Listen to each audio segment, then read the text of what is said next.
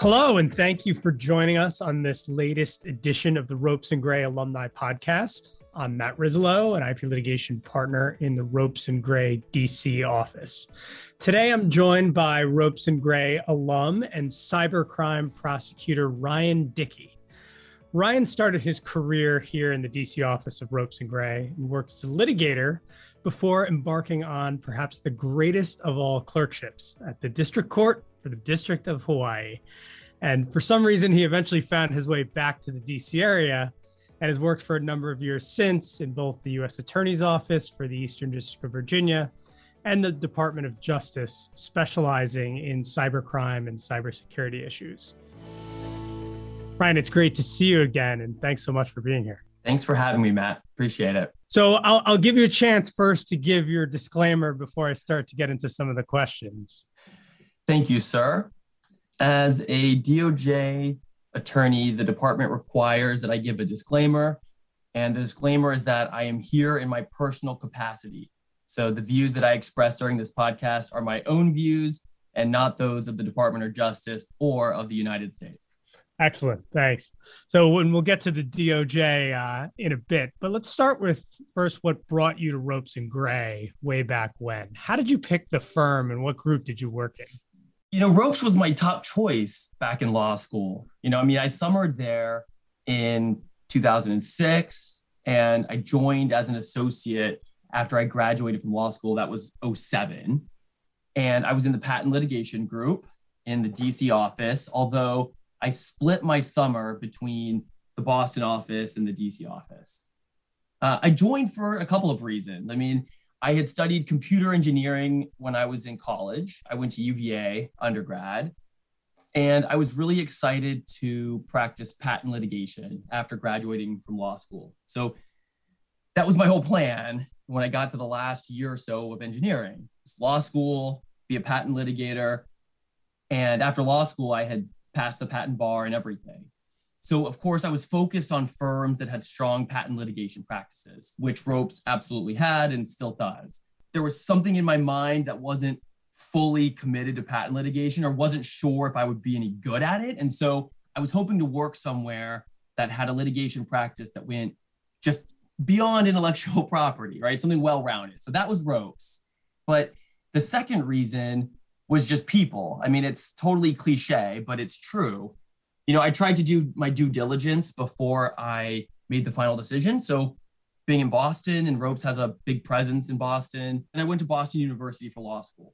So I had a lot of students who I was friends with who had summered at Ropes, worked there full time. And so I was reaching out to people to schedule, get coffee, get lunch, kind of pepper them with questions about their work experience. And, I did the same thing for other firms, but it was the Ropes attorneys who I heard over and over again how much they actually liked it and recommended it to me, whereas I can't say the same was true for all of the other places that I asked about. So at the end of the day, that sealed the deal. And then I summered there and loved it.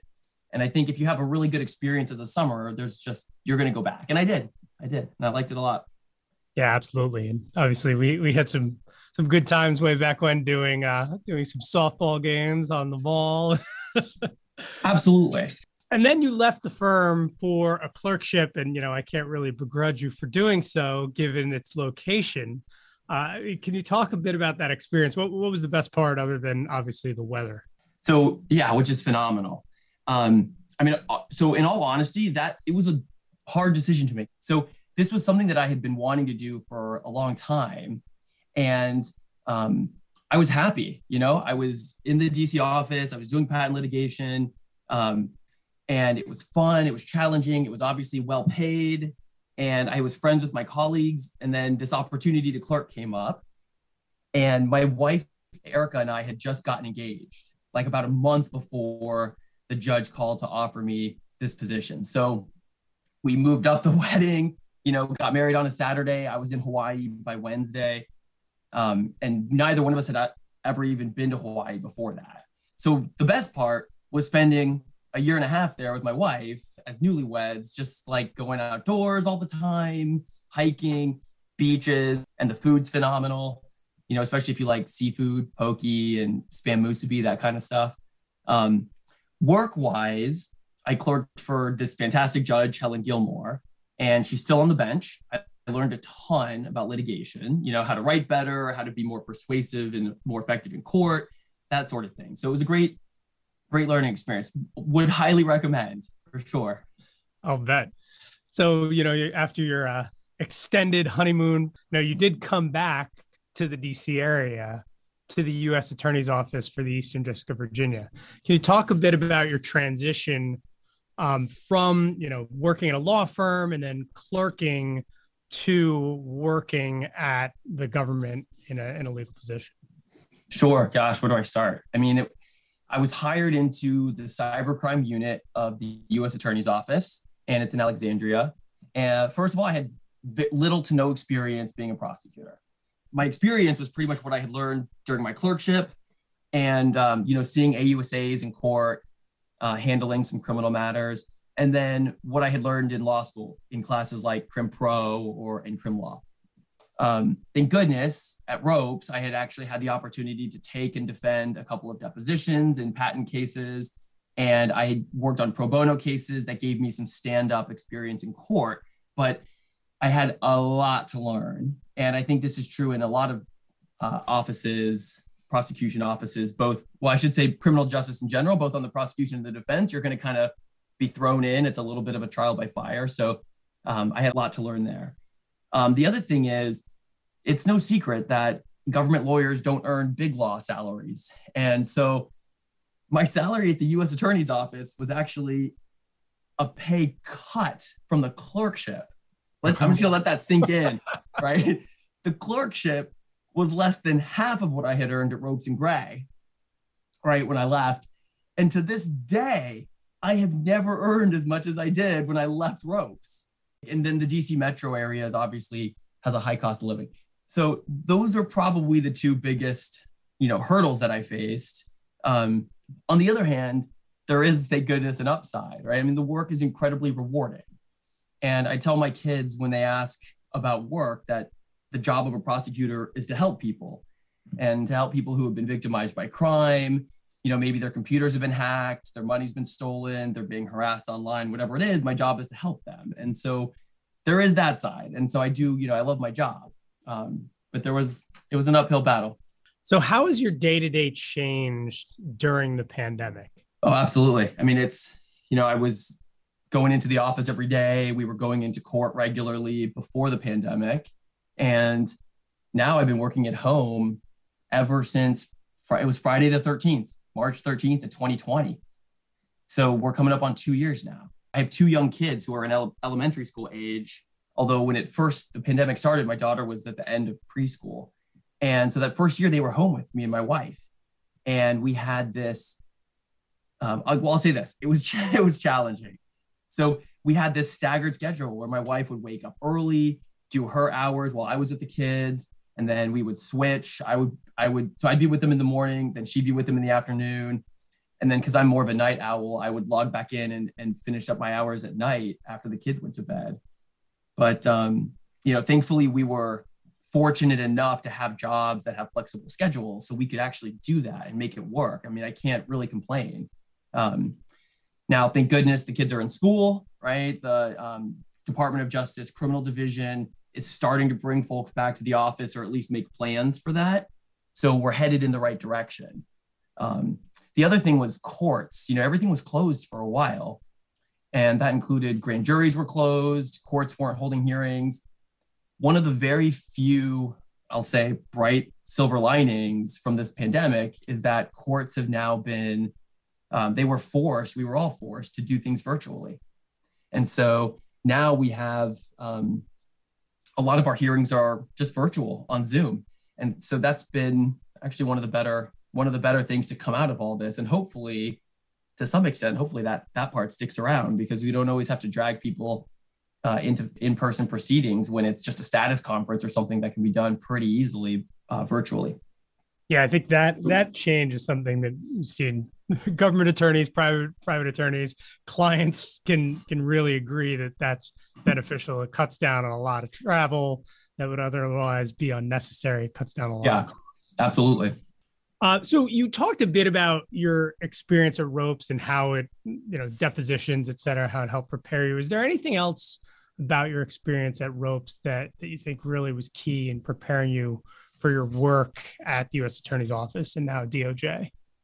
Yeah. I mean, first, there were those practical skills, becoming a better writer, becoming a better speaker, and getting some experience with depositions and some stand-up experience in court. But probably, frankly, the most important thing was just about teams. And, at Ropes, it was the first time I had worked at a place that put an emphasis on putting together the right team for the right project, for the right client, for the right case. And then, everything I do now, I'm seeing or realizing is in prosecution is with small teams. And so, now I'm focusing a lot on making sure you get the right folks as early as possible to be part of a team. That's great. Speaking of teams, if you will, I know you were detailed to the famous Robert Mueller investigation team several years ago. Is that right? How did that come about? That's right. Yeah, that's right. I was detailed to Robert Mueller Special Counsel's office. It was a fascinating experience. I really enjoyed it. And unfortunately, that's about all that I can say about the experience. That is understandable. Turning to something else, and hopefully you can share something on this. I know cybercrime issues can really run the gamut from wide scale hacking to run-of-the-mill credit card fraud, child pornography issues, et cetera. What's the craziest matter that you've worked on while being at DOJ, to the extent you can share it? Sure. So, I've been lucky enough to work on some great teams involving cases that are in each of those categories: widespread hacking, child exploitation, fraud. One of the cases that does stand out to me was the prosecution of a guy named Marcel Lahel Lazar, who was better known by his hacker moniker Guccifer or Guccifer. He was somebody who hacked into a number of accounts that belonged to some very high-profile folks, and he was very hard to find. But we had a fantastic team on the case. There was Federal Bureau of Investigation, Secret Service, and State Department's diplomatic security services. And we all came together, worked our tails off, and eventually we located and extradited Mr. Lazar to the United States. He did plead guilty, cooperated, and accepted responsibility for what he did. And it turned out to be a pretty solid case. That's fascinating. And I understand you're also teaching computer crime now at my alma mater, the George Washington University Law School, right across the street here. Can you talk a bit about how you came to teach that? I actually took that class while I was in law school years ago from Oren Kerr. You're very lucky you took it with Kerr then, and not with me. So Oren Kerr is excellent. Once upon a time, he worked in the office that I work in now, which is the Computer Crime and Intellectual Property section of the Department of Justice, before he went into academia. We didn't work there at the same time, but I know Oren, and I actually reached out to him after I was hired to teach the class. They were looking for somebody who had practical experience doing cybercrime work, and he could not have been more helpful with advice, sample slides, the whole 9 yards. Of course, I used his textbook, which is the authority on computer crime out there right now. And it turned out to be a really fun class. Yeah, and it's a great topic. GW is bringing me back, thank goodness, to teach again in the fall. So I'm really looking forward to it. Outstanding. So turning back to Ropes, did you have any mentors at Ropes who you think especially influenced your career? Oh, of course. Peter Brody, Steve Pepe come to mind. They're still at Ropes. Those guys absolutely stoked my interest in intellectual property and in litigation. That's kind of stuck with me to this day. I'll never forget when I was clerking, but I got the job as a prosecutor, and I reached out to Peter Brody, to talk to him about it, and just to kind of make sure I wasn't crazy. And I'll never forget what he told me. He said, "This is a good thing. It's going to toughen you up It'll toughen you up. And I think he was, I hope he was right. That's great. So now, I mean, with the benefit of hindsight and experience and maybe some, extra toughness, what advice do you have for young associates coming up the ranks who are sort of finding their feet, finding their practice? You started off thinking, okay, I want to do patent litigation, and now you've transitioned into this career as a cybercrime prosecutor. And what should people be thinking? So, I mean, on the one hand, it's almost impossible to give people advice because they just kind of have to find their own way. But two things that have worked well for me. One is, don't kill yourself hounding the ideal project or assignments. Whatever you're given, just do the best job you can do. And if you take that approach, it doesn't take long before you're kind of getting the pick of the litter when it comes to good projects. Just do a good job with wherever you are. And the second thing is probably more important even, is just to be kind to people. I mean, that's not just like good life advice, but it's this really small world when it comes to the legal practice in the DC metro area. And I think kindness pays dividends over time. I mean, the number of times I've had an experience where almost out of the blue, you come across somebody in your work, whether it's I'm a prosecutor and now they're a defense counsel, or they're going to be some sort of an expert witness or something. And it's a person that I had worked with or worked across 5, 7, 10 years ago. And having that good working relationship is, I think, just critical to success, especially in this area. For those, obviously, people are listening, so they can't see how vigorously I'm nodding in agreement with you on those points. I mean, it is such a small world, and you might even run into people randomly at your kids' soccer games, like we do from time to time. Yes. So, how about advice for people who work in, whether it's a in-house job or at a firm, who might be considering a move to the government? What should they know? Well, I'd say same advice, right? Work hard with whatever you're given, be kind. The government is full of folks who used to work in private practice, like myself included. And I'd say most of the people that I work with as well. And frankly, many of them eventually go back to private practice. And especially as their kids approach college age. But, I'd say in addition to that, just don't forget to spend time with your family and friends, because there's a lot more out there than work, as important as it is.